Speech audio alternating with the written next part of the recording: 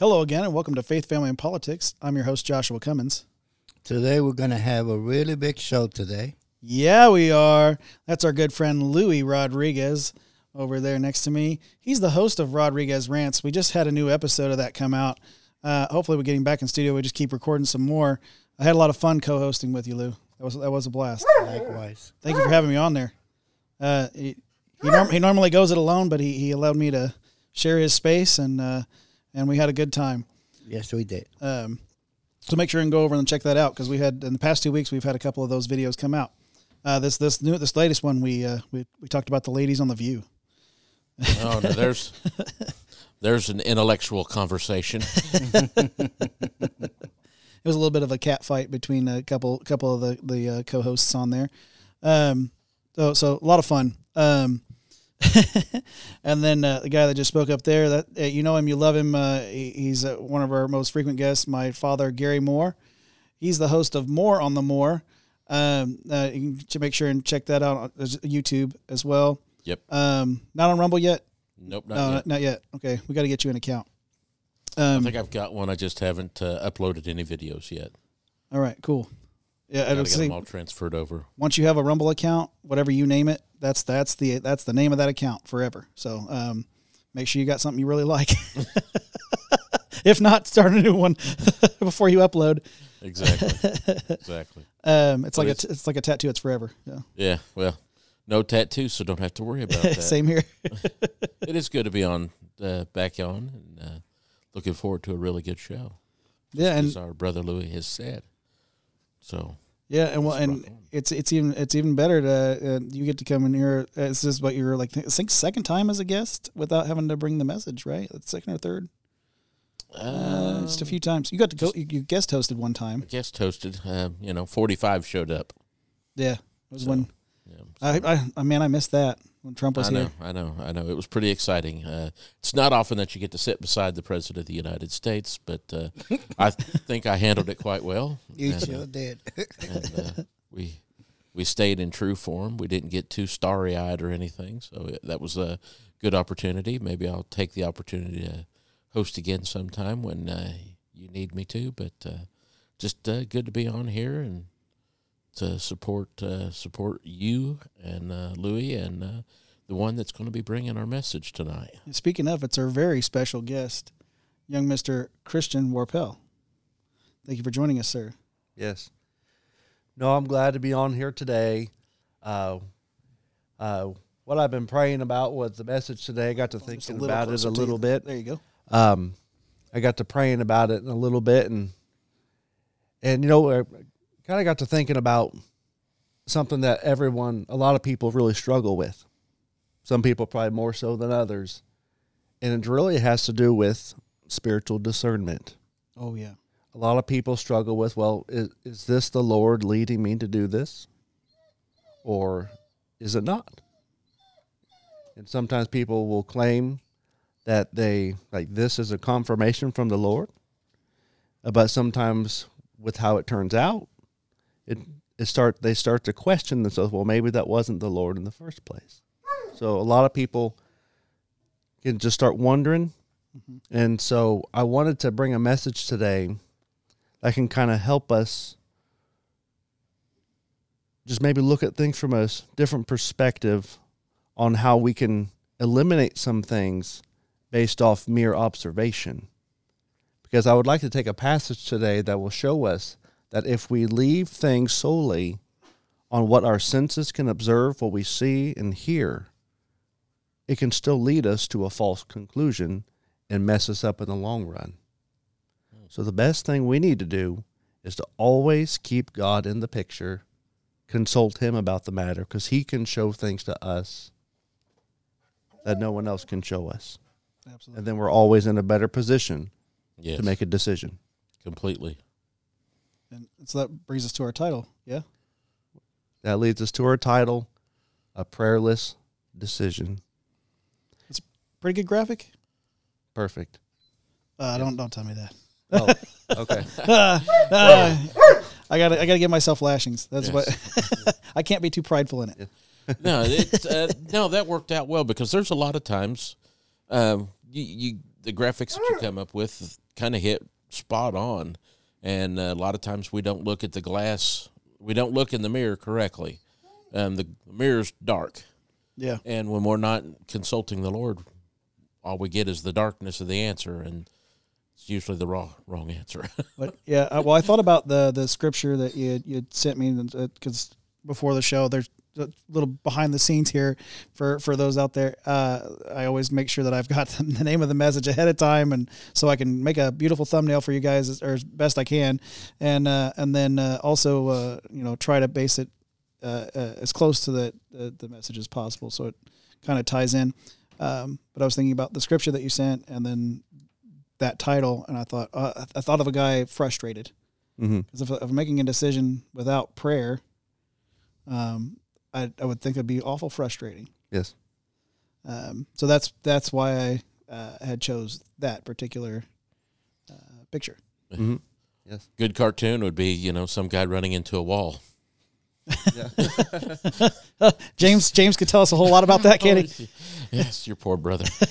We'll get to that in the family portion, I think. Yes, I think we've used that story. So No, not yet. Really? Yep. Alrighty, maybe we will. All right, It's a pretty Christian. good story. Not to derail you too much. Yeah, no. Yes. Let's Jump go ahead in. and get a prayer over this message, and All right.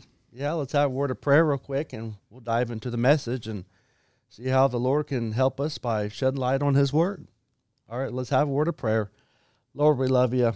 And Lord, we just want to I honestly believe that so many people would obey you if they were 100% sure that this was what you wanted them to do. But Lord, there's a lot of people that struggle, not in their obedience, but Lord, more so in just wanting to know for sure that this is of you. And Lord, I believe that this passage here in your word can help shed light and help us in a special way that, Lord, we can apply it to our lives. And Lord, there's many people struggling to make a decision. They're not sure what the right decision to make. Lord, we're turning to you. And Lord, we just pray that you would shed light on the passage we're going to look at today. And I pray that it would be an eye-opener. And Lord, help our faith to grow. And that prayer does work. And that you're able to give wisdom liberally if we ask you. And Lord, we're asking you to bless now that your Son may be glorified and that we may be able to live a life in obedience to you so that at the end of our life we can say, I honestly did what the Lord had for me to do in this life. Lord, we ask for your blessing. We pray this all in Jesus' name. Amen. Amen. Amen. Well, as I'm taking a text out of the Old Testament. It's during Israel's history, actually the book of Joshua, chapter number 9, and the story takes up the whole chapter. But I'll briefly summarize some things. So I'm going to pinpoint just a few points that are in this passage that all resulted from one key verse. And them not obeying one thing caused a big mess up. Now, to understand what we're going to be looking at today, to understand how they messed up, we need to know what the Lord told them in his word beforehand. In the book of Joshua, the main course of the book is Israel's military campaign as they're going through the land of Palestine.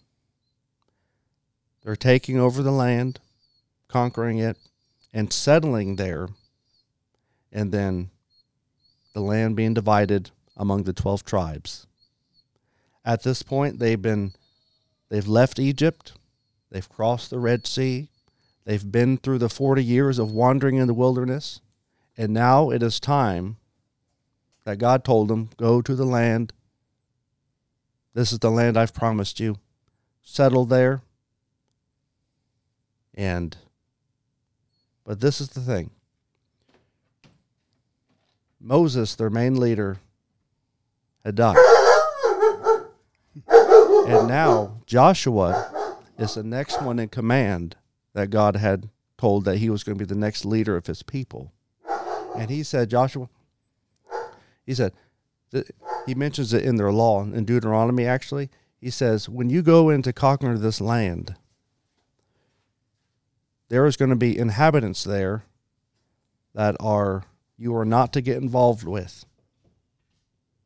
Because if you do, they will turn your hearts away from me, and you will turn to other false gods.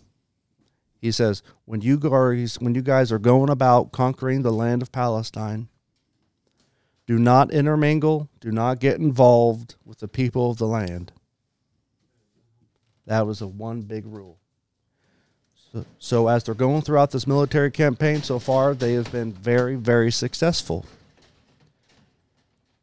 But there comes a situation, so to speak. Yeah. They were approached by a certain people that we're going to read in our passage called the Gibeonites. These Gibeonites were people of the land, and they came to Joshua, and they presented themselves as if they were come from a totally another country. And they said, Joshua, people of Israel, make a peace treaty with us. Promise that you won't hurt us. We'll be your servants. It looks like an innocent thing, something simple, but there's something wrong that took place. I'm going to read you just about a few verses, then we're going to pinpoint 2 or 3 things, and I want to show you what happened here. The Bible says in Joshua 9, when the inhabitants of Gibeon heard what Joshua had done unto Jericho, to Ai, how he had successful victories there, they, the Gibeonites, did work willily or deceitfully, and made as if they had been ambassadors, and took old sacks. They took old sacks upon their asses, and old wine bottles that were rent and bound up. They got old shoes that had holes in it. They took old garments, and all the bread of their provision was dry and moldy. Then they went to Joshua, and they said, make a league with us. And Joshua says, who are you, and where are you from? They say, we come from a far country. Now here's the verse I want to focus on today. One verse. And the men, talking about the people of Israel and their leaders, and the men took of their victuals, and asked not counsel at the mouth of the Lord. So Joshua made peace with them, and made a league with them, and let them live.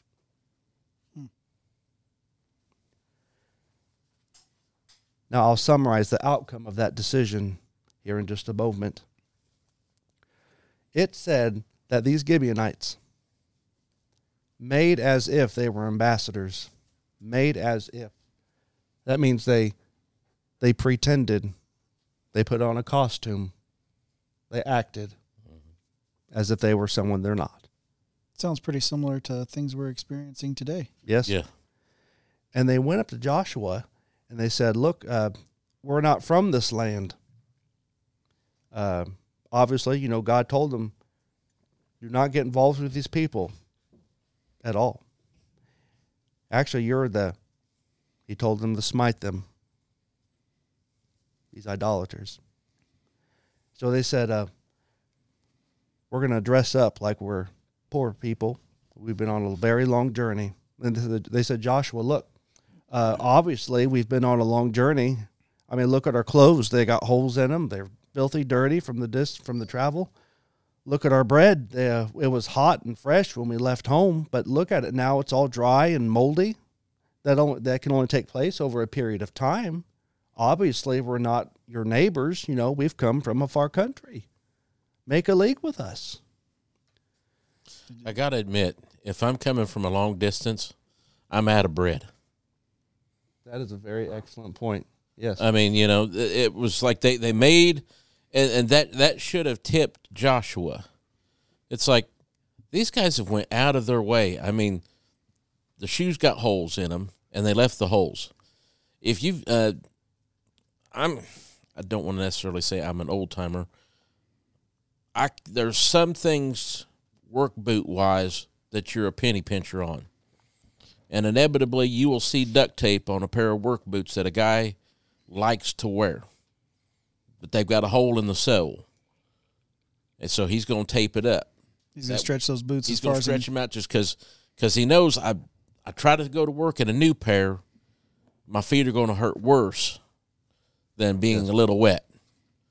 So it's amazing that all the little tales that they gave him, he just, I mean, well, he took a hook, really line, and sinker.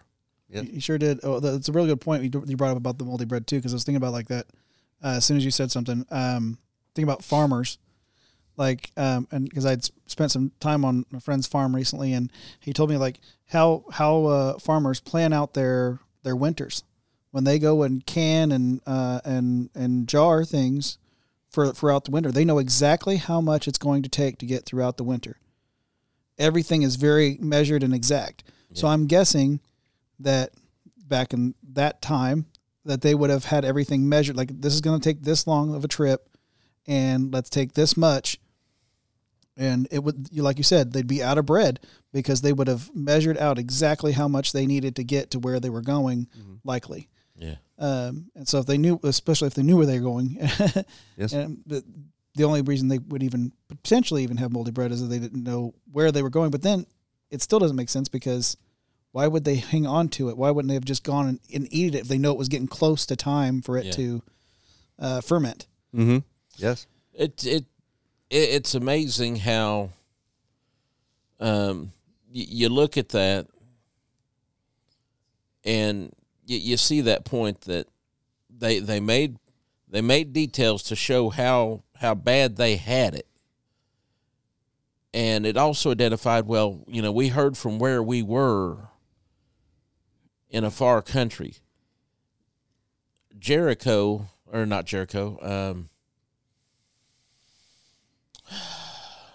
went to Nineveh. Yeah. Nineveh was a 3 days journey across the city.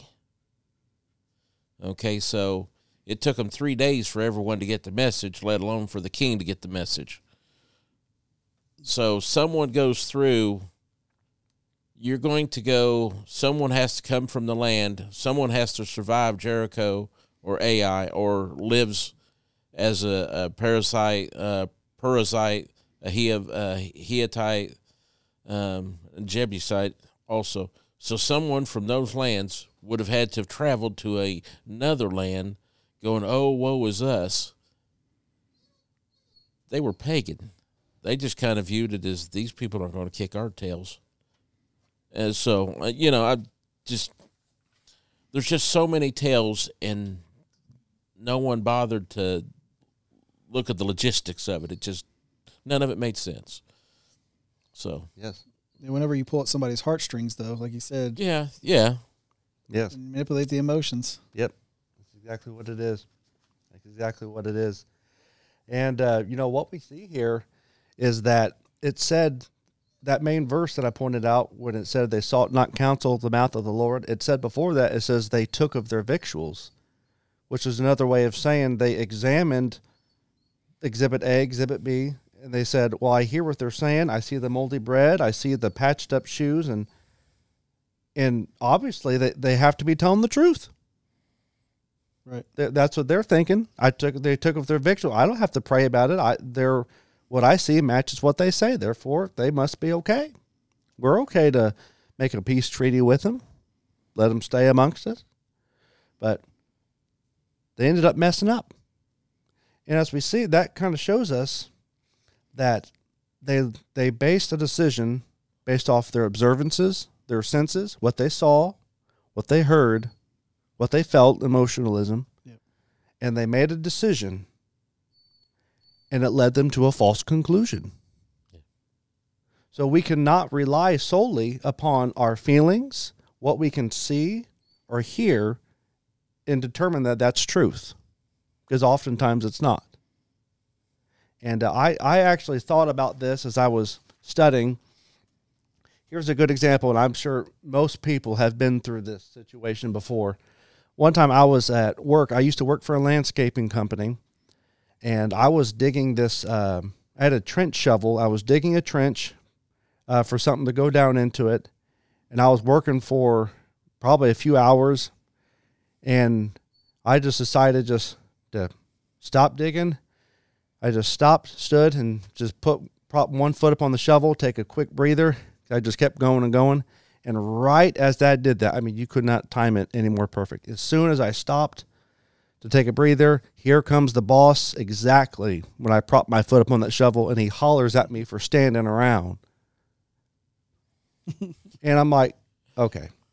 But see, from his observation, all he could see was he didn't see me working the past few hours nonstop. He just saw me standing there, and he made a decision that say his conclusion was he's loafing around. He's not worth his pay. He's not earning his money. But was his conclusion the truth? No, it was not. Right. And that's what we have to realize when we're making decisions, when we're trying to find out, does God want me to do this or does he not? We cannot rely on our senses by themselves. You have to always consult God. Pray about it. See what God's word said about it. And as we read in our text today, if we keep reading, it says within 3 days after they made a peace treaty with the Gibeonites, they found out that the Gibeonites lied to them. And, actually they found out, if you look at it on a map, the Gibeonites were within 18 to 20 miles away from the Israelite camp in Gilgal. 18 to 20 miles away from their camp, and they made it sound like they're just, like maybe hundreds of miles away. Yeah. They're making it seem as though they're Central Asia. Yeah.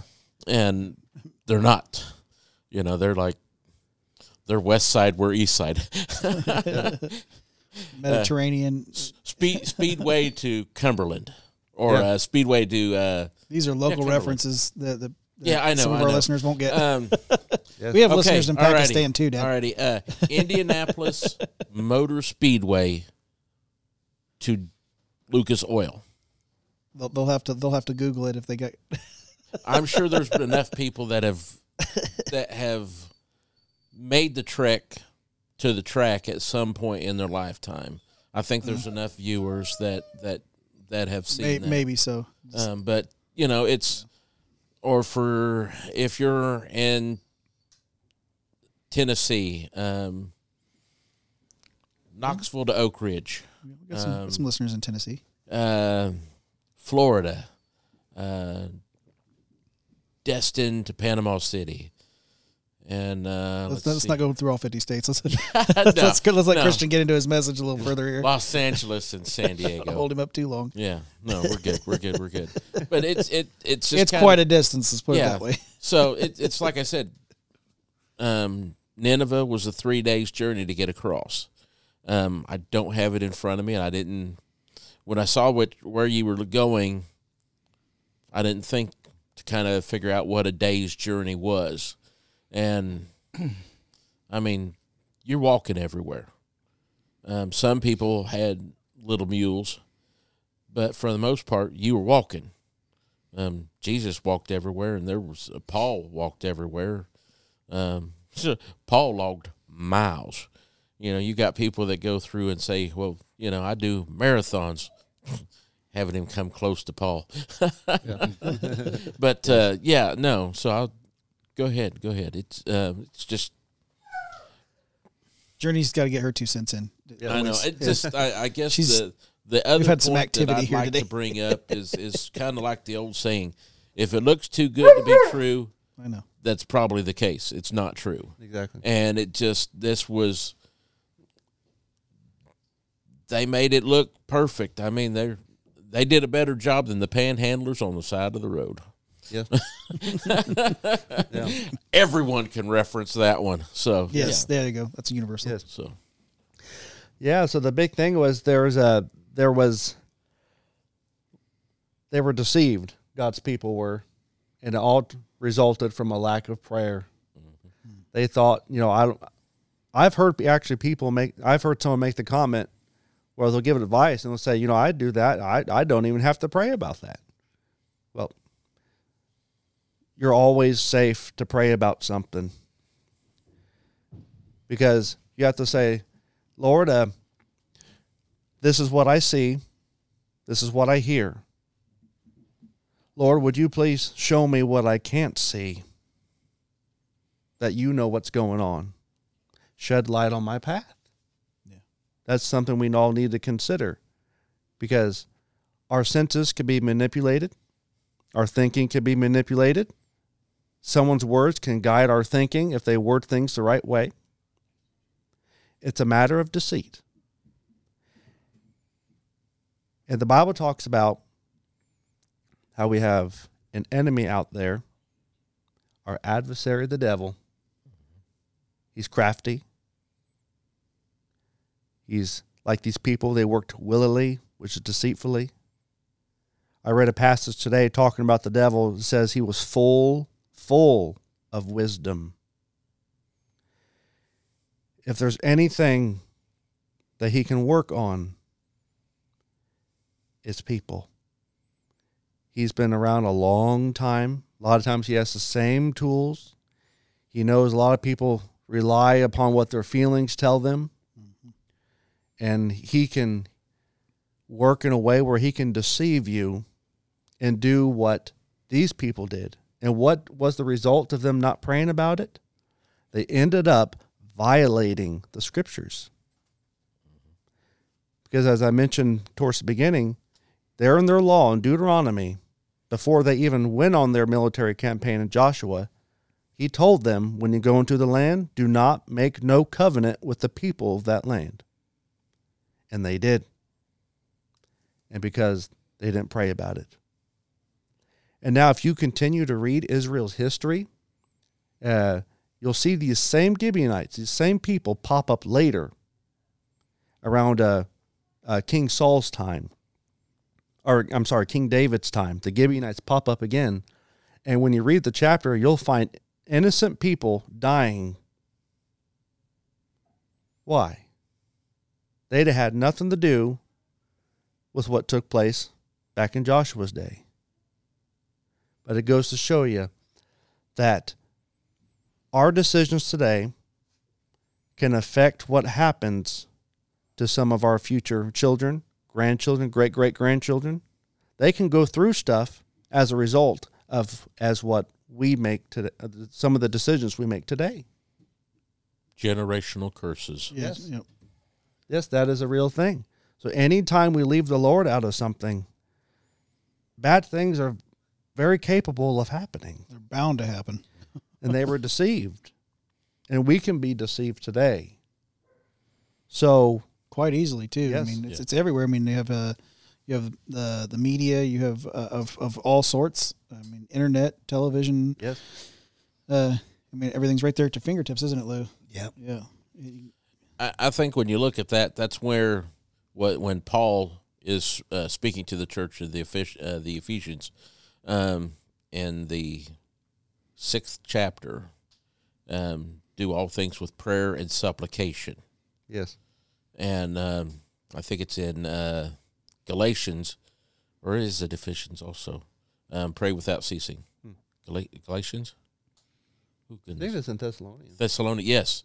Thessalonians. I digress. Anyway. I know that those are in there.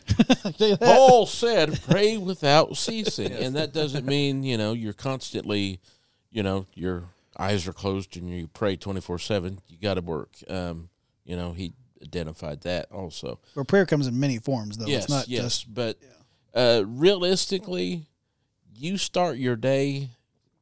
One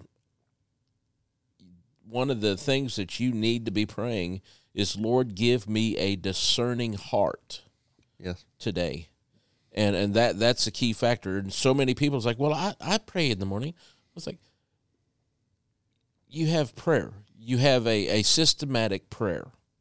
And then you have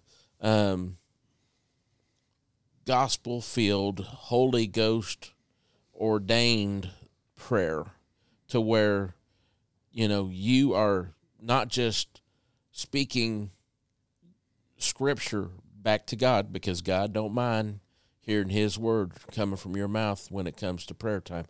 But it's kind of really identifying. It's like, okay, Lord, prayer Jabez, probably one of my most favorite prayers for people, especially for missionaries. And I think every church should really kind of pray this prayer kind of, and that is put a hedge of protection. And that hedge of protection isn't just protecting them from the onslaught of the devil, but battle comes in many forms. So in that hedge of protection, it can also be that discerning spirit that says, hey, whoa, back up, time out.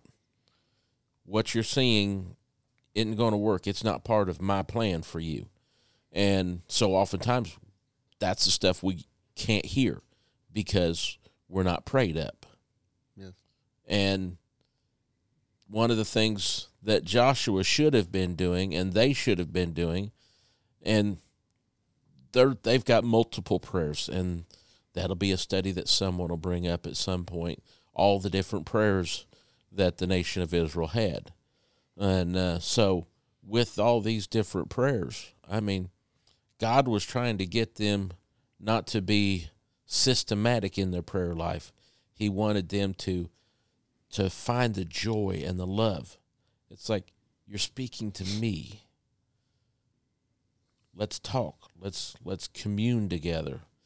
I mean, all God wants is that same. He wanted with Adam Eve the same thing that he got with Enoch. And I brought this up Wednesday. The conversation that God and Enoch had together was so good, God said, let's just finish it on my front porch. Yes.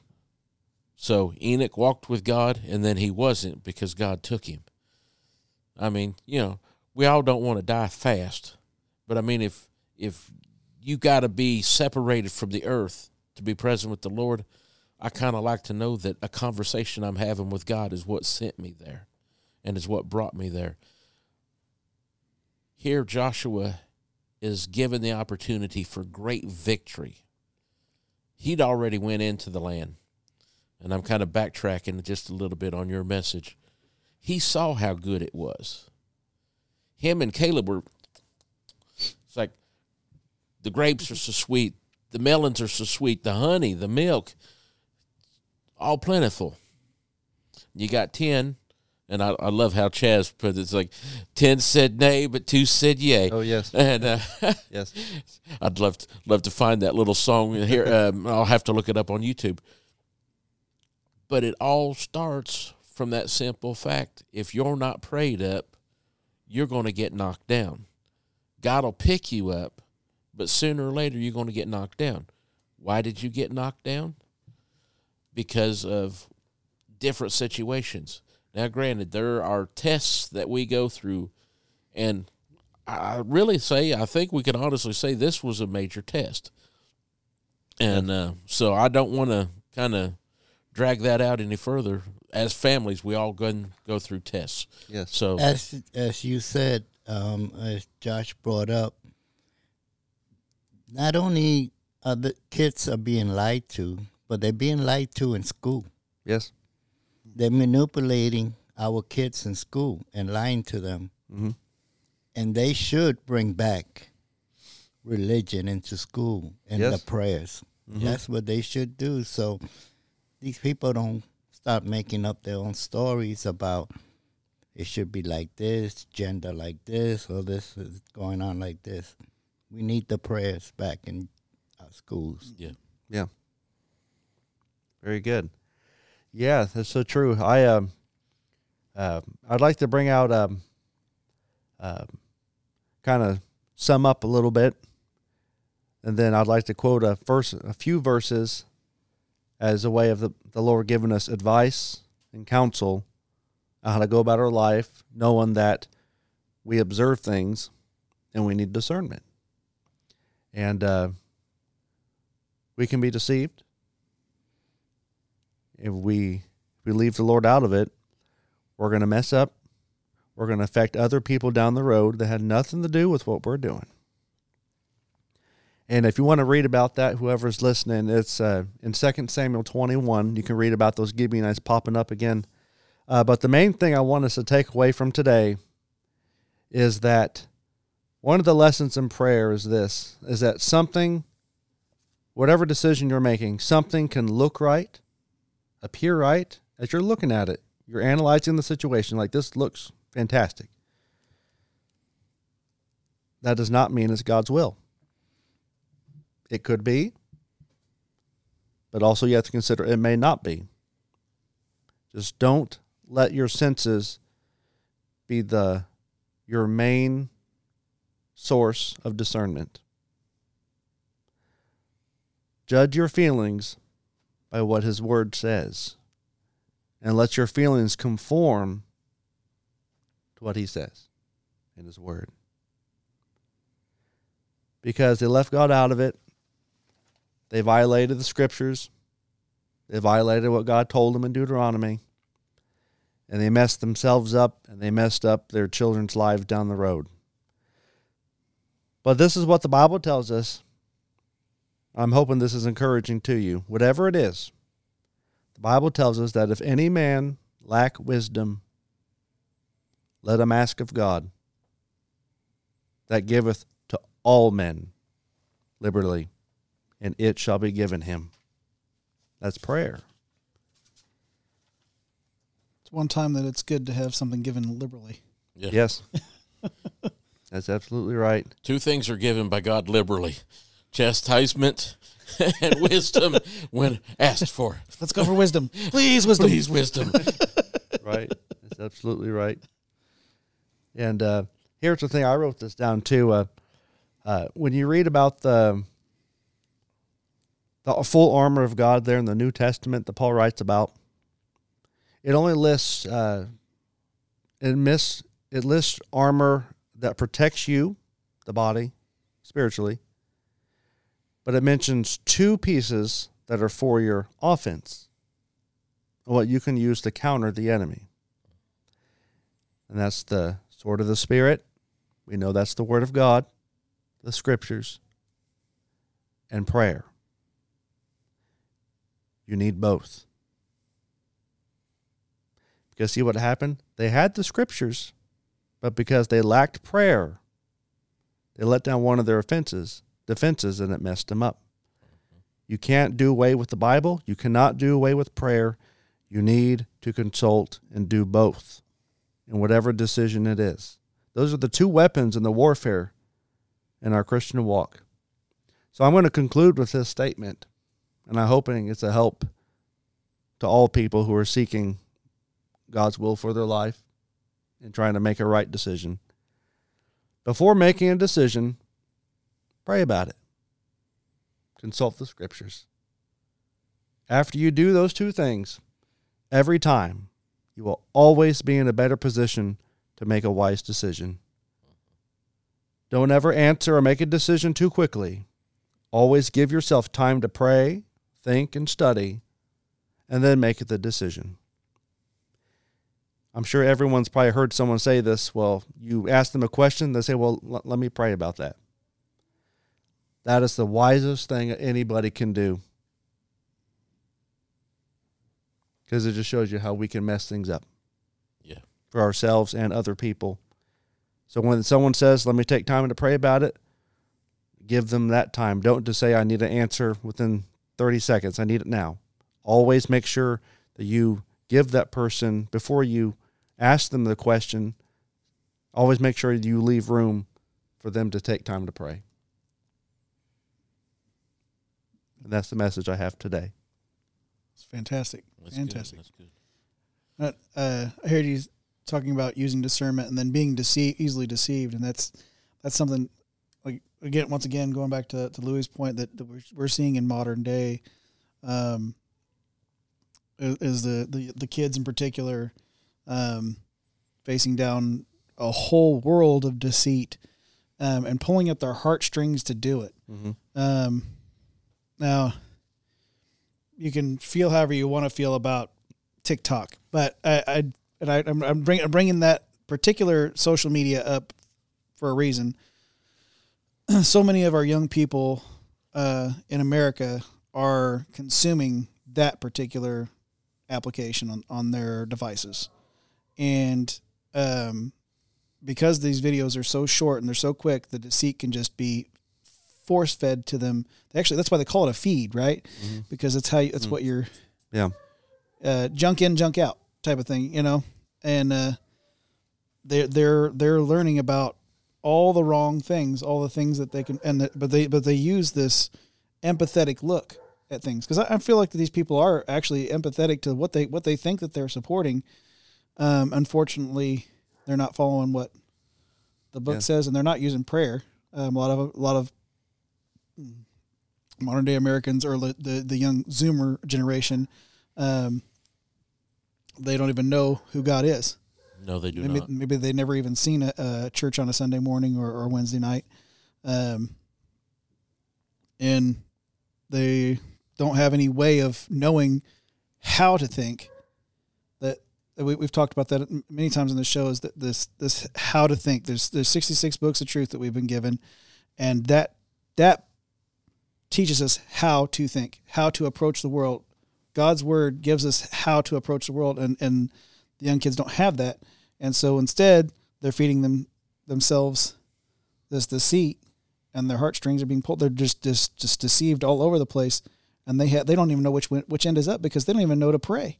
Yeah, they don't know. They don't know that it's just that easy, that they can go to God in prayer and find a better way.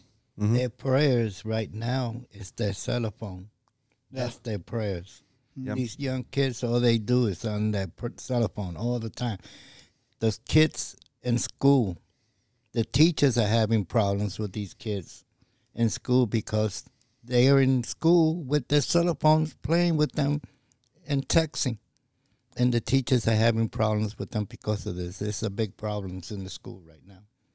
Yes. Yeah.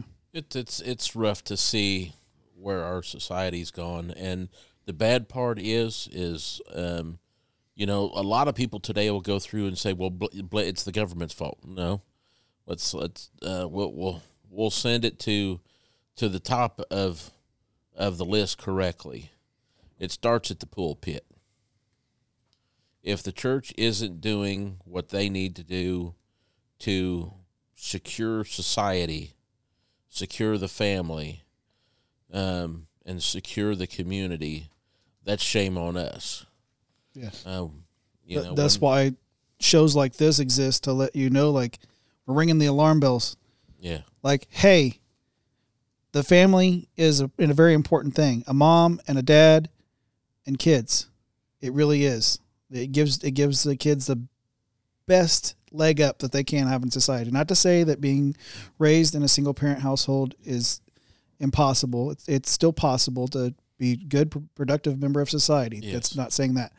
But the best leg up that kids can have today, to balance. Balance is the key word. But it's finding that balance. Well, even statistically speaking, too. Yes. I mean, they just have a better chance at getting a good education, a good job, whatever have you, to be good, productive members of society. But not only that, if it's a Bible believing home, and they're going to church, or because raising James and I, Louis, believe it or not, church was not a choice when we were kids. It was, you're going.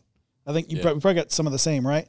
And I thank God that you guys instilled that. Mom and Dad, they said, you're going. And I thank God that happened, because that set me on a path that I would have not have chose for myself, probably, especially in my teen years. You know how I was in my teen years. I know what you listen to on the music. Unbearable. I know that devil music that you listen to. I was pretty unbearable as a teen. I'll admit it. Right here on camera, it's internet forever. I know. Okay, it's forever. You're welcome.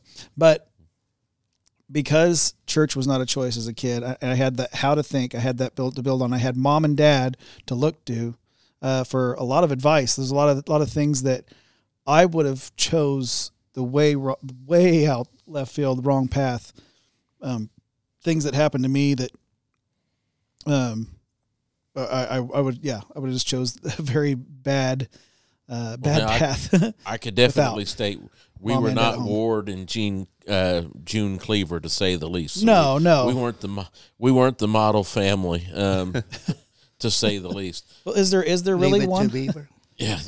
Is there really a model family out there? But I mean, in those early sitcoms, that was one of the things that they tried to portray. Is this is what the sequential. I still said it wrong. Sequential. There you go. Just this is phonetically. This is the proper American family.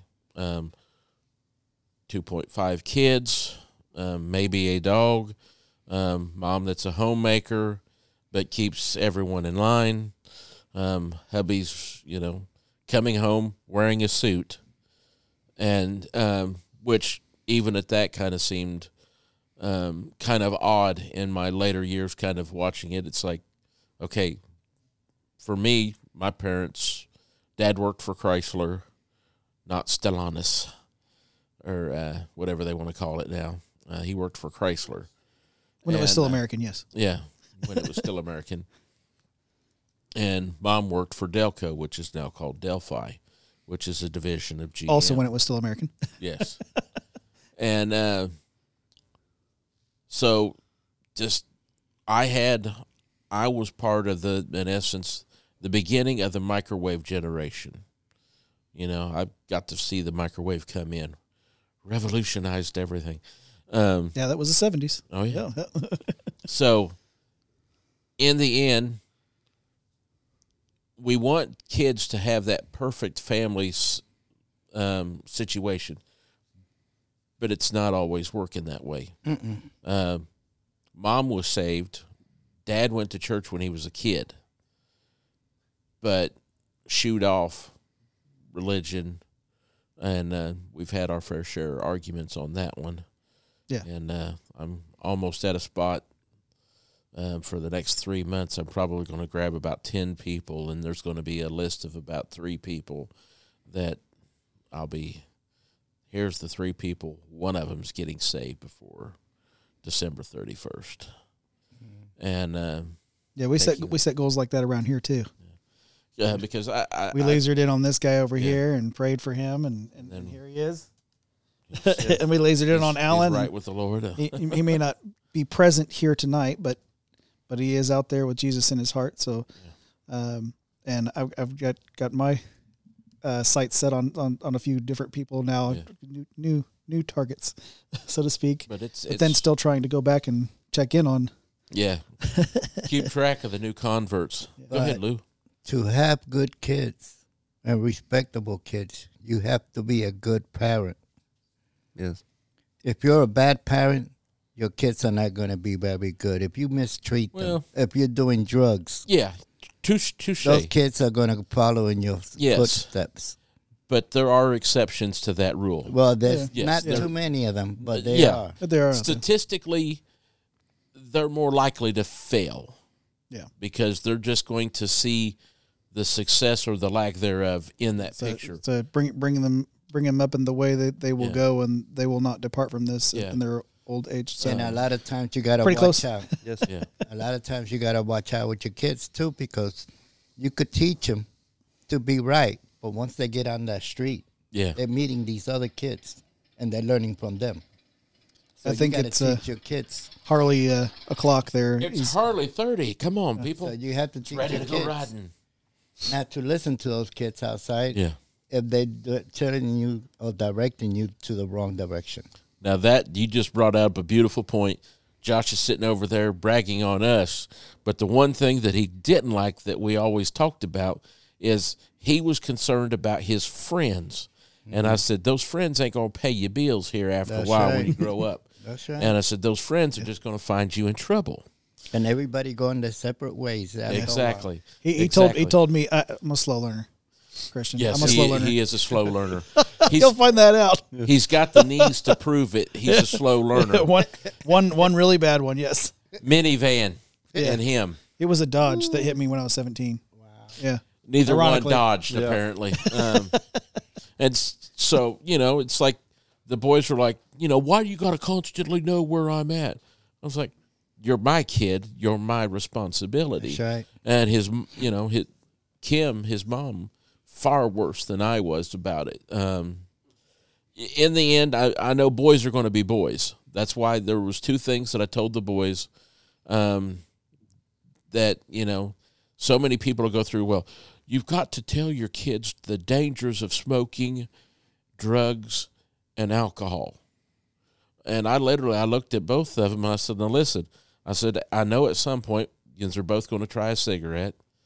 I pray the taste just is dislikable to you and you don't. You'll both try some form of liquor at some point. Everyone does it. And I pray that you don't get into drugs because you've got friends that do drugs, and do you really want to look like that later on in life? And that was the way I presented it. I mean, so many other people are like, well, all these pamphlets. I'm like, no, they're going to be stupid. And you didn't have to say that too many times either, because you were leading by example. Yeah. I mean, once we were old enough to understand what all that stuff was, we seen that you didn't partake in all that stuff. And so that example kept, well, I mean, I didn't, go for cigarettes or, I did, to be brutally honest, when Laura and I, did try champagne when we went to a hotel together. New Year's Eve. It was like a New Year's Eve party thing or whatever. And they gave us a free bottle of champagne. Now, if champagne is free, that's going to tell you something right there. That's probably not good champagne. It's some of the best stuff to a wino. Free is real good for a wino. And coming from somebody that just doesn't drink alcohol, that's going to be even worse, right? So Laura and I both, and she drank before we met, but after we got together, she just didn't do it anymore. And so we're both sitting there like, well, let's give it a whirl because it's here, it's free. And no sooner than we're both sitting right next to each other, get it on our lips, and we were both spit taked on each other, and like, well, that's it, no more alcohol, never again. Yep. So your prayer worked. Yes. Yes. And, that's kind of the thing. That was something my dad never did. So I had beer probably back when I was 5. Not a whole can of beer, but I'd had beer. It was a different time, people. It was the 70s. We were a different generation. Way different than you guys. Way tougher. We get hurt, we just rub some dirt on it. Yep. Yeah. Millennials, the early millennials. I got to say that. Let me preface that. Early millennials. There's a generation that's in between Gen X and the millennials that got some of that old school education. Yeah. And that old school education worked well for them. And I think that's some of the generation that is still raising entrepreneurial spirited kids. And that's the one thing that I like about what we're trying to get accomplished, but yet we've got a government that keeps trying to stifle it. Mm-hmm. But, as a family, now I will admit, I played my fair share of tricks on the kids. But I think it's critical. Lead us into the story about James. Yeah, well, don't worry. I plan on hitting both of them. If I'm going to hit one, I'm going for the bleachers. Okay. I'm double home running tonight. Home running. You got Cam making hand motions over there. He's trying to keep up with you. Yes. So here we go. Yeah. For those that are watching on radio, I'm sign languaging right now. Listening on radio.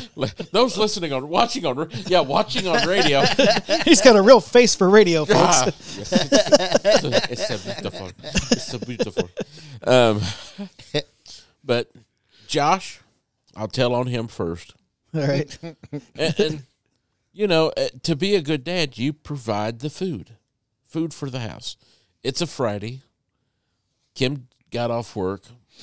She probably had to work over. I'm wanting to say it was kind of a cool, so it was probably closer to the Thanksgiving time. So she's like, well, pick up some pizza. So I placed an order for Pizza Hut. I stopped in at the Pizza Hut that was on in Indy, one of the Pizza Huts in Indy. References are because not all of you know my city, my town. But I swing in, I pick up the pizza, breadsticks, a couple 2 liters, so we're set. I walk in the house with pizza, breadsticks, and a couple 2 liters. Josh runs up and goes, "Oh, wow, cool, pizza. Can I have some?" Sounded about just like that, too. And me being a I think it was like dad, 8 years old. I thought this was the perfect opportunity for a lesson. I said no. And it was as if I had crushed him. It was the Imperial Army. No. And just, kind of squished him down into a little person about, You told an 8-year-old chubby kid that pizza was not for him. Yes, pizza was not for him. You broke my little fat heart. So, tears. He runs from the front door around into the kitchen, and he's like, he bought pizza and he said, I can't have any. Kim said, Gary, what are you doing to that kid? And I'm like, well, if he's going to be like that, know that I'm not going to give him that. I'm going to give him pizza. I bought pizza for the family. Pizza came in the house. There's not many times pizza came in the house that they didn't get to partake of the pizza. The only time there was pizza that come in the house that they didn't get to take is when they went with their mom over to visit their grandma, Kim's mom, over at her apartment to take her grocery shopping. Now, there were a few pizzas that I purchased that were just for me. Especially if they came from Rollino's. That was a pizza joint in Indianapolis. For whatever reason, it hit the spot in all the right ways. I won't say it is the best pizza in the world, but it was now. They gone. No, I think there's one still over there on the west side. Oh, is it on the west side? I believe there's one still on the west side. I won't swear to it. Well, if there is, I'll have to take you. But it just, for whatever reason, it just was good pizza. It was very similar to pizza that we'd had in my hometown of Kokomo. So, but while we're on the subject of pizza, that leads you into your other story, right? Yes, actually it does.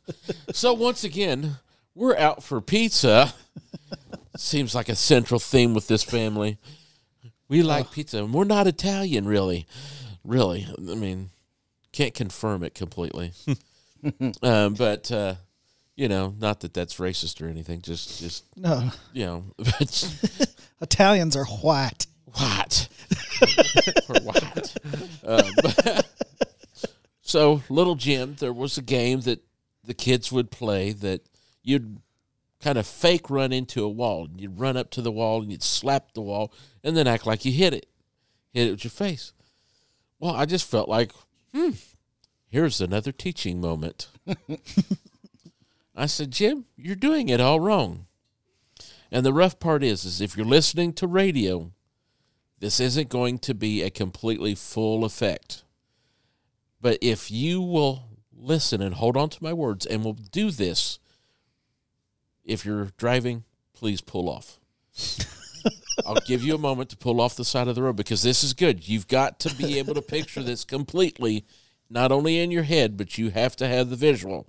I looked at him and I said, all right, now I want you to take your hands and interlock your fingers just like this. Get those fingers in there locked in. Put these behind your back like that. So behind your back, interlace your fingers like this. Back up against the wall. Now, we're at a Little Caesars back before Little Caesars just went, before they died and came back. Okay.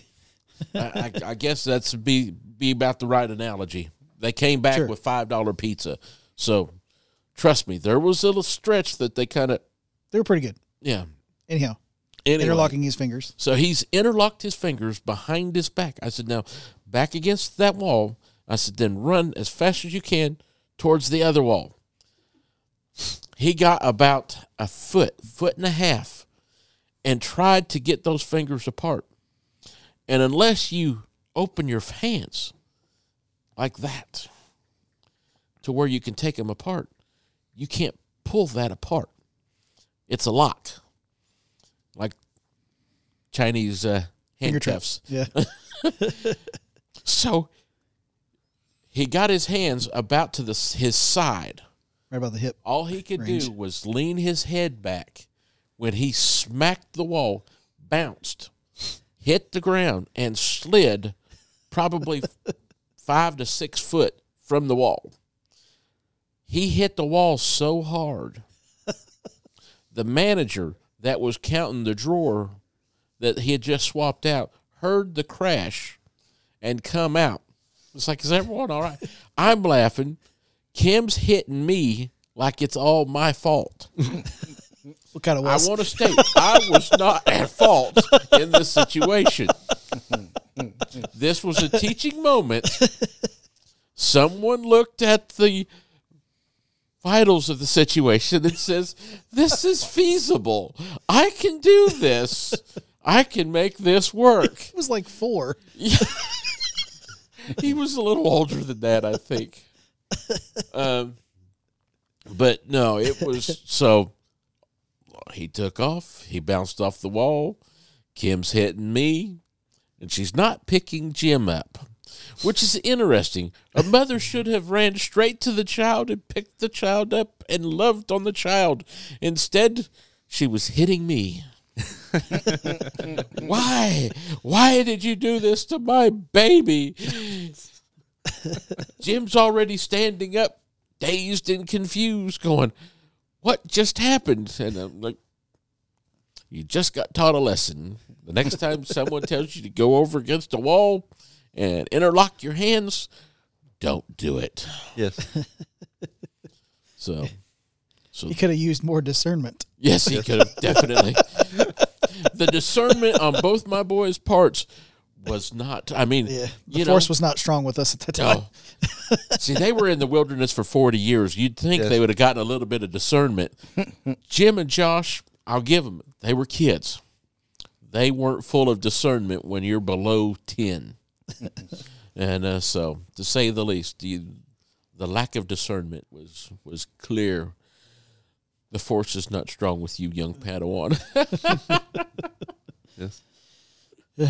Man, good to always go back and hear them old stories and laugh, have a good laugh over them. Life can be a little harsh on us sometimes, and so and last week was, like I said, a little more heartfelt, as opposed to juxtaposed to previous or other weeks we've had. So good to have some good funny stories. Yes. That we can enjoy, and now you know a piece of my life, Christian, that you didn't before, and it's on the internet forever for your enjoyment. So Yes. He has a great love for pizza. I can't. It not so good anymore on the tummy. No, you still have a love for pizza. It just happens doesn't like to be me a back. love-hate relationship. It doesn't like me back. I guess you could say it's like about half the marriages of today.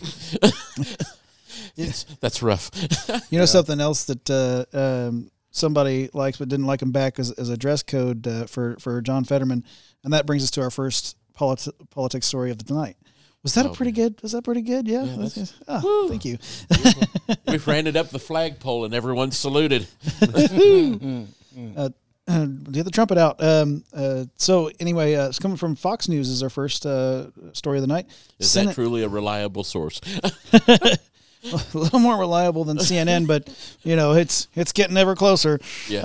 But they did do well in this story. It's so Senate unanimously passes resolution to reinstate formal dress code after Senator John Fetterman controversy. The Senate unanimously passed a resolution late Wednesday formalizing business attire as the proper dress code while on the floor of the chamber following bipartisan backlash after Senate Majority Leader Chuck Schumer, Democrat from New York, quietly relaxed the dress requirements last week that allowed Senator John Fetterman, Democrat from Pennsylvania, to continue to wear hooded sweatshirts and gym shorts. So he doesn't exactly match those around him. Well, no, he was in like a work shirt, a gray work shirt at one point with shorts on. It was kind of hanging off him, but, I think it's critical to have a dress code. I mean, for those that are watching your show, if we didn't have a dress code, I'm not sure what kind of ratings you would have. Yeah. Clothes are not an issue of being optional. They're required. So... I mean, we have a lot more relaxed than what they have now. Yeah, but, I mean, what Fetterman was wearing, the hooded sweatshirt and the shorts would have been acceptable here, as long as you're covered, right? But the idea is that you're supposed to be a representative of the people, and I would think that being a representative of the people, that you would want to present yourself in a minor way. Okay, yeah, so a good fashion. I tell you what, I'm going to go out on a limb and say they could actually adjust it to where they could run khakis and Oxford pullovers. That would be. But leave it to government. That would be casual Friday attire, and that would be fine. If in the end, all the guy's got to do is put on some pants. And they probably would have done just fine. He probably could have still wore his hoodie if he had some pants on, but I don't know why he didn't choose to. But he just looked like he was running around in a sweatshirt and his boxers. It just doesn't work for me. Yeah. The guy's from Harvard. He went to an Ivy League school. Don't act like I'm a people person. To me, it looked like he should be answering the door going, "You rang." But that would still work in a suit. I'm telling you. Well, it would work better in a suit. Yes. Yeah, at least then he would look more formal saying it. But that being said, that's why this was a bipartisan bill. So Senator Joe Manchin, Democrat from West Virginia, who's actually pretty cool regardless of being a Democrat, because that's usually a derogatory mark against you in this group. But he's actually all right. And Senator Mitt Romney, a Republican from Utah, that goes the other way. He's more of a rhino, is what we call them, a Republican name only. But they said that requires that members abide by a dress code when on the Senate floor. The new written rules include coat, tie, and slacks for men. The resolution does not detail dress codes for women members. So, but I don't think so far that they need that. It's the women tend to dress rather modestly, yes. And so, unless that situation arises, I think they'll be just fine in that department. I'll just finish. Well, go ahead. I got to recount my thought. Okay. Would you have anything to add on this, Christian? Well, I remember when I was reading that article, I got to thinking and doing a little research on the matter and just thinking about a couple things. I do think that a person, I know a person's apparel, obviously, I mean, like just normal casual apparel versus business attire. It does not reflect your heart, nor does it show a reflection on your work ethic. But as far as presentation goes, I do think it is important to have certain standards because there are, even you can see it throughout history, people who have authority or in leadership, I think they ought to carry the traits of an authority figure. And if I may, I know we're on a different thing now. I read a couple things, even scripturally, that pinpointed that it was obvious who the leader was, and there was a distinction based off their apparel. Like a Roman centurion, he was over 100 men. How could you distinguish between the soldier versus the centurion, who was the leader of that man? Well, one of the distinctions was the headgear that he wore. It had that real feather top. Mm-hmm. That was how you could properly distinguish the leader of that group. He was an authority figure, and it was based on his apparel. Or if you can say, even Jesus said one time, he said, those who wear elegant clothing, they're in kings' houses, which that's apparel for an authority figure, a king. And one other example, even in the Old Testament, Ahab, he was one of the kings of God's people. And one time he was in a battle in order to save himself from being hurt in the battle, he changed his kingly clothes to look like a regular soldier so that people could not distinguish him between an authority figure versus a common soldier. So there are apparel things that are associated with authority and leadership, or people who are in leadership. And I think that, how do you word that? I do think, like, in him being in the government, being a senator, I think since he stands for the people, I do think it is important to have a certain standard that people should be able to distinguish. How do you say what I'm trying to say? You want to have the traits of the leadership. You want to be someone that someone has confidence in following. Oh, yeah.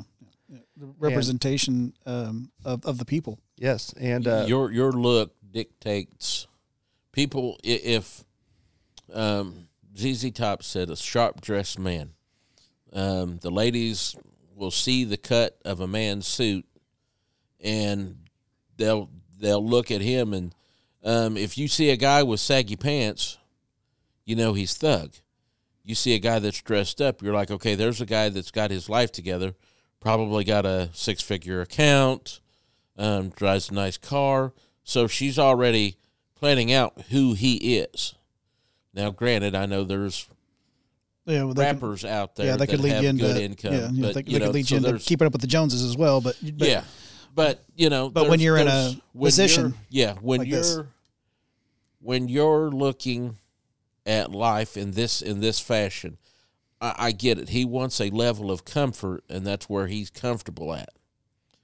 But he's a little too comfortable. I also look at it as, if you choose to live life that slobbish, then you're half-hearted with your work. Yep. One gentleman says, if you want to start the day off right, you start it off with prayer and making your bed.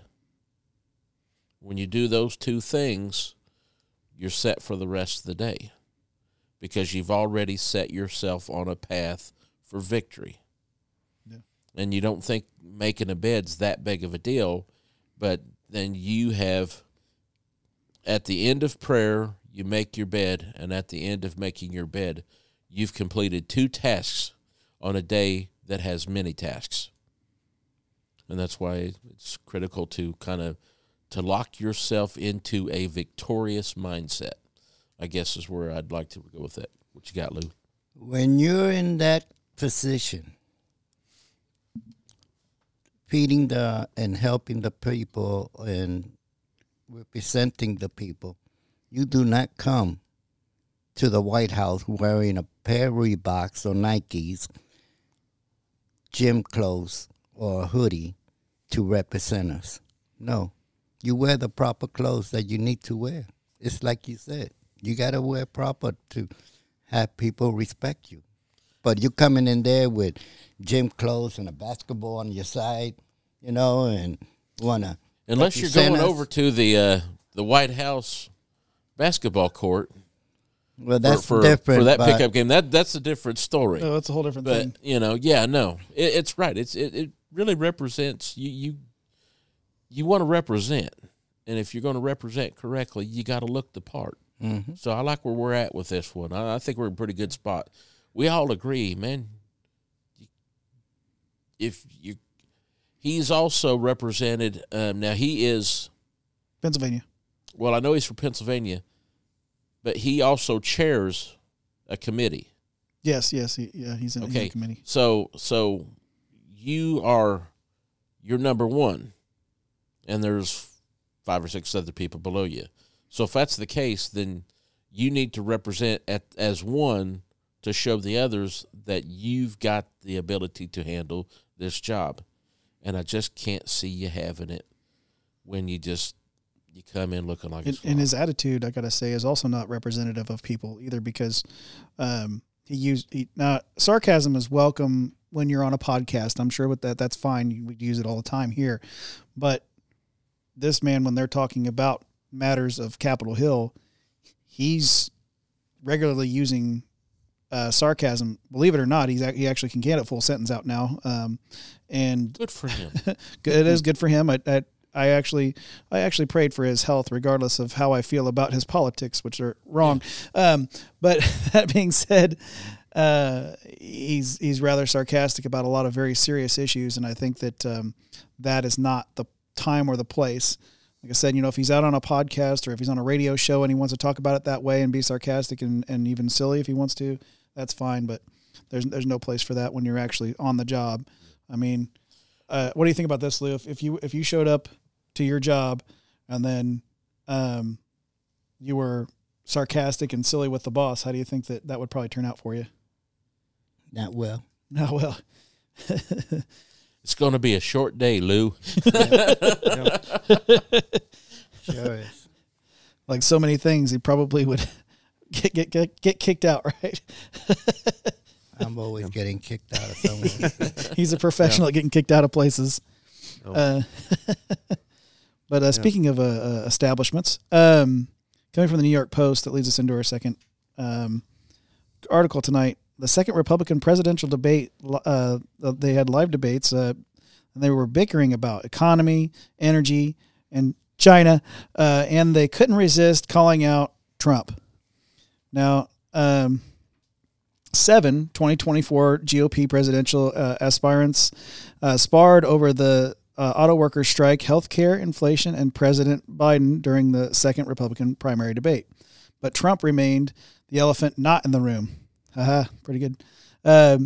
He even got a new nickname out of the night, despite being 3 time zones away from the stage. The candidates converged at the Ronald Reagan Presidential Library in Simi Valley, California, for the 2-hour verbal rumble that it was 2 hours too long, I tell you. Started at 9 p.m. Not quite the rumble in the jungle, was it, Lou? It was so boring. On Fox Business. 7 of the 8 candidates from the first debate were after former Arkansas Governor Asa Hutchinson failed to qualify. Florida Governor Ron DeSantis, biotech entrepreneur Vivek Ramaswamy, former South Carolina Governor and Ambassador to the United Nations Nikki Haley, Senator Tim Scott, former Vice President Mike Pence, former New Jersey Governor Chris Christie, who was busy eating sandwich most of the time, and then and North Dakota Governor Doug Burgum, who looks a whole lot like Count Dracula, if you want to pick him out on the stage, if you're looking at the folks there, battled it out on the debate stage. Meanwhile, former President Trump, the GOP frontrunner, by 56 points, by the way, spent the evening visiting Michigan to rally with striking members of the United Auto Workers Union, so showing that he's a man of the people. And I watched that speech, and that speech was also about 2 hours. And I tell you, if you compare the speech versus the debate, the speech was so much more entertaining. I could actually stay engaged, and he talked about the issues of the people. But with this debate, the people on the stage were lacking. They didn't talk about the issues of the people. They didn't talk about too many things that were. It sounds like if they're bickering, they're having some form of conversation, and I guess I'd use that term loosely. Did anyone seemingly offer solutions? The one that got closest in my book, well, actually 2 of them got pretty close to offering some decent solutions. Governor Ron DeSantis from Florida. Yeah, they were getting on him heavy. Yeah. And then Vivek Ramaswamy, who I would say probably won the previous debate, that first debate. Vivek Ramaswamy. DeSantis got better as. Yeah, DeSantis was definitely better in this round, and as it got later, yes. It's almost like his energy picked up. If you go through and you quote Obama, you can get some good points. Mm-hmm. But Vivek was they spoke over him quite a bit. They were gunning for him pretty harshly. So any solutions that he was trying to offer or speak about, they talked right over him just about every time. They were really gunning for him because they knew how well he did and how strong he was in that first debate. And I really feel like Vivek probably should have just went ahead and joined Trump in Michigan and spoke to the auto workers, spoke directly to the people, and just skipped out on the debate. And I think his numbers would have skyrocketed and get himself a little closer to not necessarily being a presidential frontrunner, because obviously Trump's going to keep that, I think, all the way up until. But he would have solidified his spot as a potential for VP in that book. Well, if you watch the speech, he didn't see any VP material there. He didn't. No, and he didn't. So in those debates, I know there's going to be that back and forth banter, and I really would desire that they kind of seemingly gave better solutions. I mean, I know they're going to take pot shots at each other. And just the simple fact that it really came down to they didn't really attack each other so much as Trump. That was kind of the united front between at least half of them wanting to lose. They really, especially Chris Christie. That's the only reason he's on that stage. Yeah, it has nothing to do with. Well, in all honesty, I'm surprised that he had made it and not stopped by the Whataburger or something. Yeah. From one fat guy to another fat guy, Christie, stay away from the table. And that also goes to the political table. You're just not going to make it. Leave the debate and stay the course on what you needed to stay the course on. He's there to bash Trump or defeat Trump. The Democrats are doing what they can to do that. In the end, I need them to really start giving solutions, real American solutions, and they need to be, realistically, if they want to handle the next debate in a good fashion, it's like you need to start off with, okay, here's my plan of attack. It starts today. I've already decided if I'm not the front runner, I'm not the front runner, but I am going to affect change, and that's why I'm running for.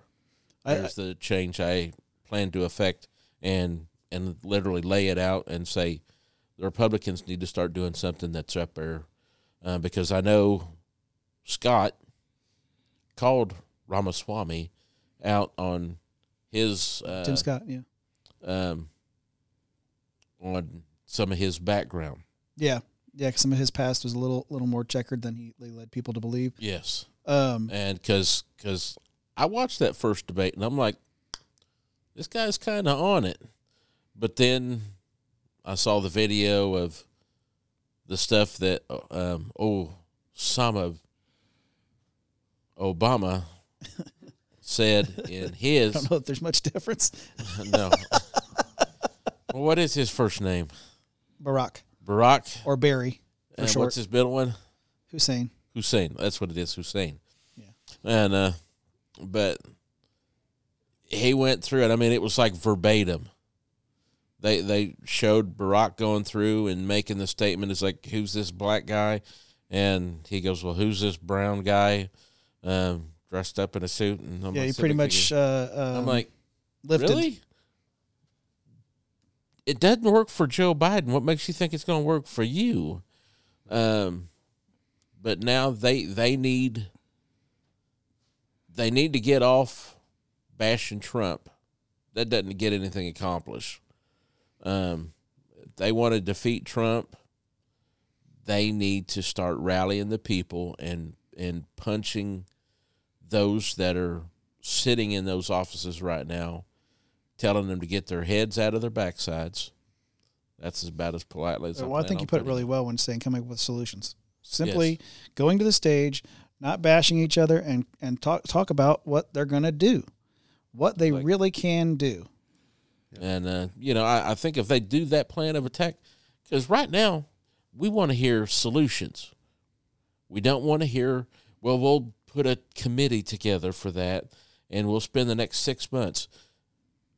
Back on the Fetterman thing, I remembered my thought process on that. Hey, full circle. We can't manage to balance a budget, but we can vote on clothes.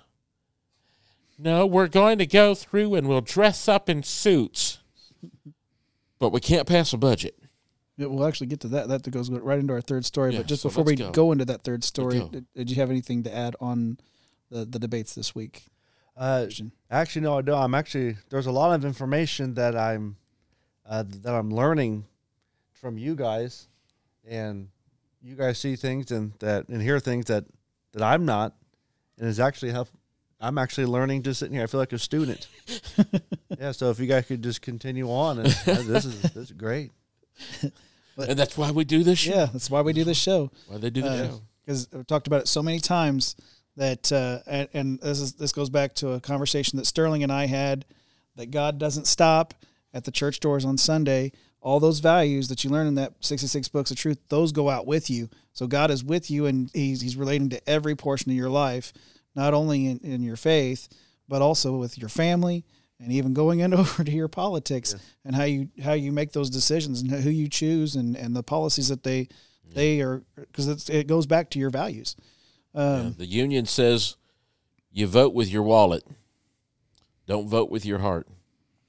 And you got another group of people that says, well, don't take God in there and think you're going to be voting right. And Pastor Don says, God goes everywhere with me. So he's going into that voting booth with me also. Yes.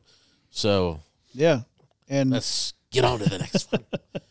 And, you definitely need discernment when you're voting on bills. If you are representatives, so that going into our last article of the night, coming from Breitbart. We like Breitbart, don't we, folks? Kevin McCarthy, there will be a government shutdown if Biden stays on the sidelines while our border is destroyed. There will be a government shutdown if President Biden stays on the sidelines, House Speaker Kevin McCarthy, Republican from California, told reporters this week. Just like we've had strikes in California and Michigan, embassies evacuated around the world, his lack of leadership has catastrophic consequences. He continued sharing a clip of his response to reporters. The Senate has not done their job. The Senate has not taken up the housework. He emphasized calling on Biden to step in and do something about it. Otherwise, government will shut down, he said, pointing to the tremendous lack of leadership from Democrats. Just like we're having strikes in Michigan, just like we had a 5-month strike in California, just like we have embassies that are having to be evacuated around the world, that's lack of leadership. So show some leadership, he said. This is your policies. This wasn't a policy that was passed through the House and Senate that opened up this border. It was simply your decision, McCarthy said of Biden, noting that he could, quote, do something to change it.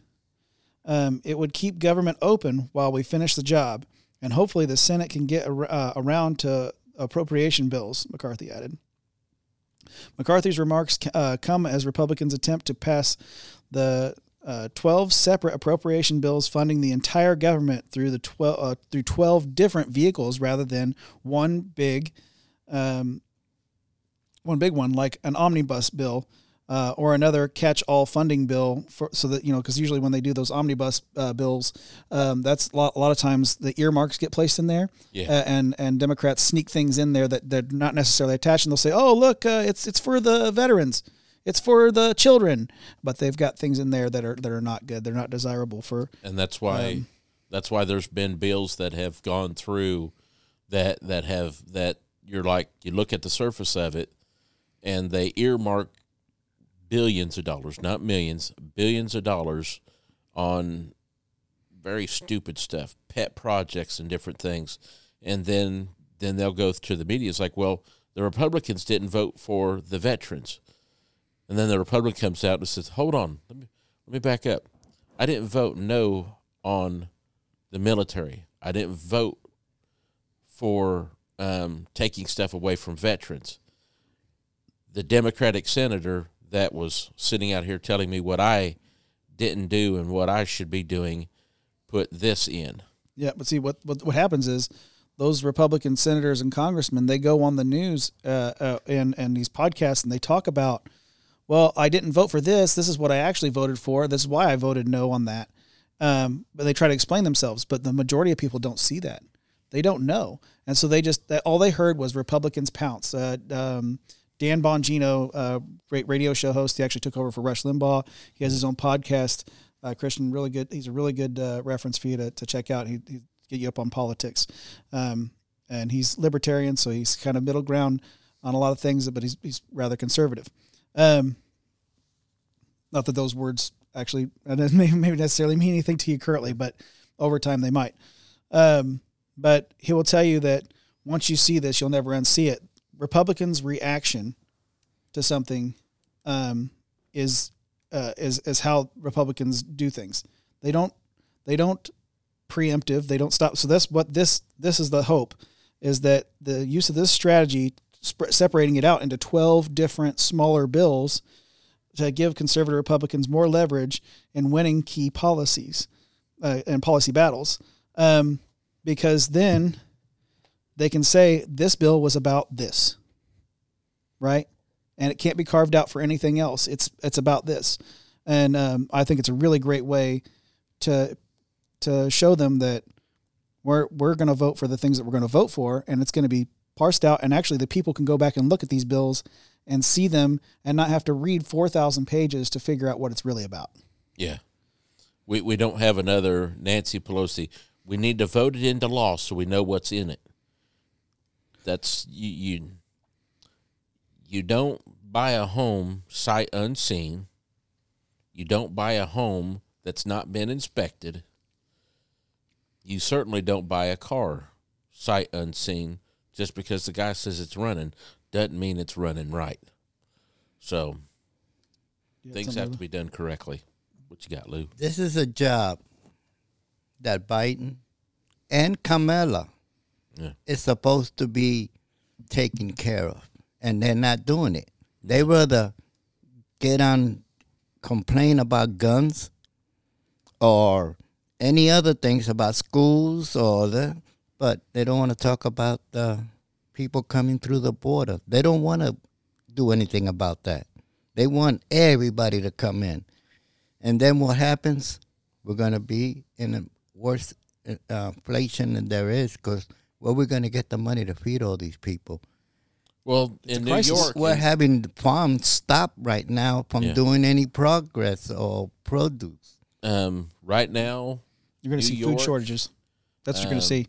New York is being urged to give the Venezuelans work visas. Yeah. And that's going to solve the problem? No. It's like you got people moving out because you've got them moving in. You say you can't house them, and now you can't afford them. $10 million a day. Send them home. I understand there's an American dream, but these are going to be some of the same people that will turn a community into a Venezuelan community. And then I'm supposed to go through and say, well, they have a strong heritage. Well, if you want the American dream, what do you got to act like if you want the American dream? Well, the ones that come from El Salvador, they're bringing in what they call Matasabaducho or MS-13. Yeah. And that brings a criminal element in, so that it's even more cartel mentality, gang mentality. The Trinidads, when they come in with they have the Trinitarios, which I think you probably seen those in New York, Louis. These people are real serious. They run around with machetes, so no guns. So this is the kind of no stinking guns. We got machetes. I have no idea how Trinidadians talk, but so I can't do an impression for you. But I can tell you this: if a whole group of fellas is running around with machetes, they probably mean business. And they're especially in the New York area where you're not supposed to have any guns. And they're probably up to no good. I'm just guessing. Yeah. They're not looking to slice any melons. At least not the ones that you can eat. Yeah.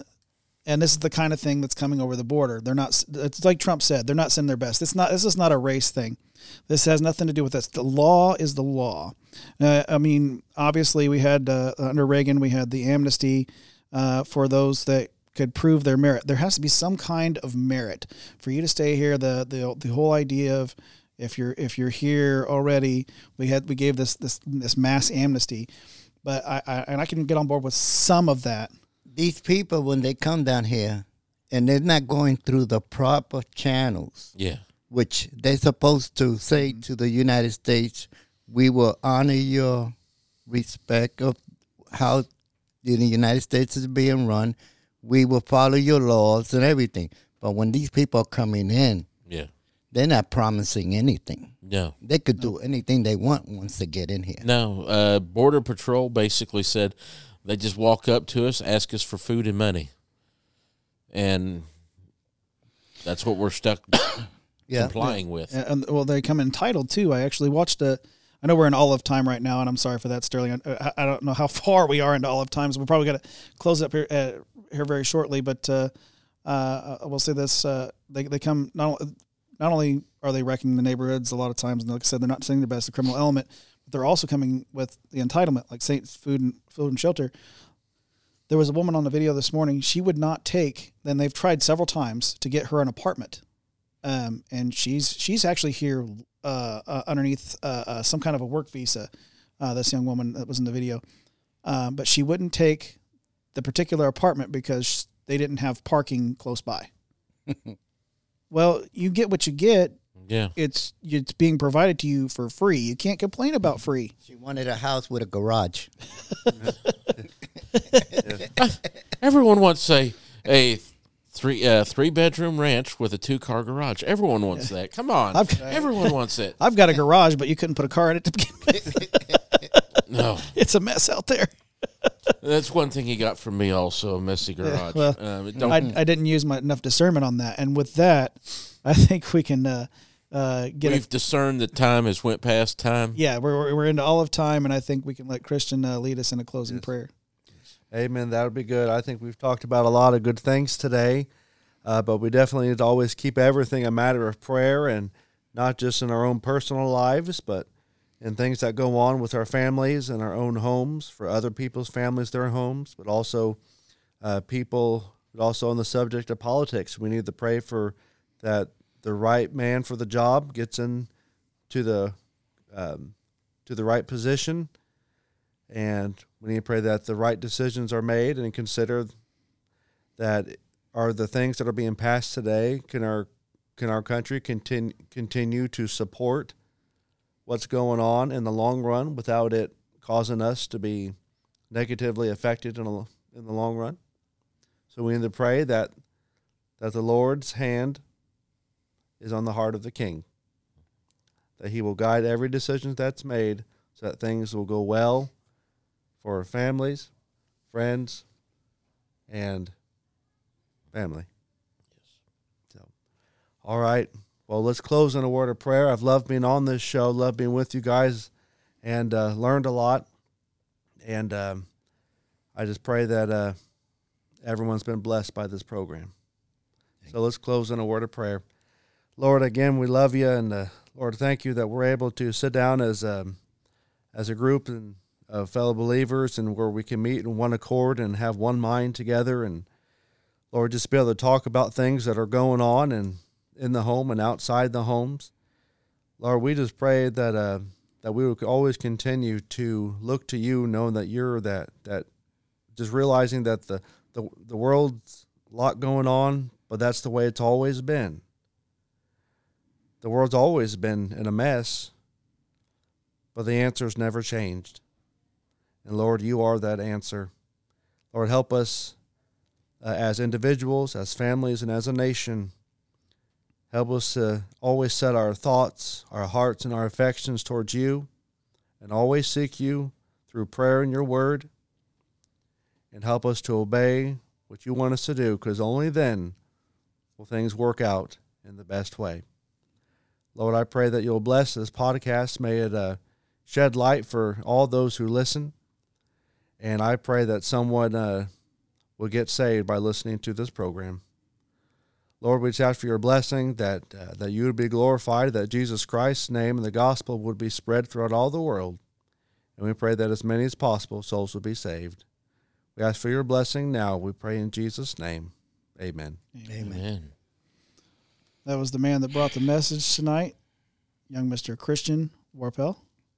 Did I get it right again? You got it right Oh, again. yeah. Yeah. That's celebration. Where are my cheers? No cheers. Thanks, Cam. You're a real pal. Now remember that cheer button here in just a second. And then speaking there is my father, Gary Moore, host of More on the More. You can check that out on YouTube. Hopefully soon enough, he'll be joining us here at Revolver Broadcasting. We're hoping to. I'm trying to drag him in. I've been several times trying to drag him in on becoming a member of Revolver Broadcasting. We'll see how that goes. Negotiations. Permanent member. I might have to use pizza to reel him in. None for me. So thanks for coming, Pop. Oh, always good to be here. It's good to be able to come in and support Christian on his first time. It can be a little intimidating if you don't know what you're getting into. So a familiar face helps. Yeah. Definitely a familiar face makes it a whole lot easier to do. Yes. And it's good to be here. It's always a joy. Yeah, and good hanging out with you, Louis.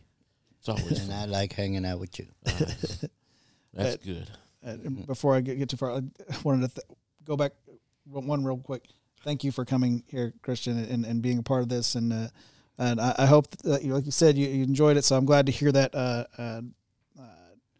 Sometimes we think that we're not going to be good enough for certain people's standards out there. And not to say that you have higher standards in this show. I'm not saying that at all. I'm just saying that I wondered if we were going to be the right fit and the way that we all kind of go back and forth and everything. And it was really great to see you fit right in, because I think when you have a group of men of God or people of God, and that way you're always going to have the right fit. And so it's really good to hear that you enjoyed yourself, and thank you for being here once again.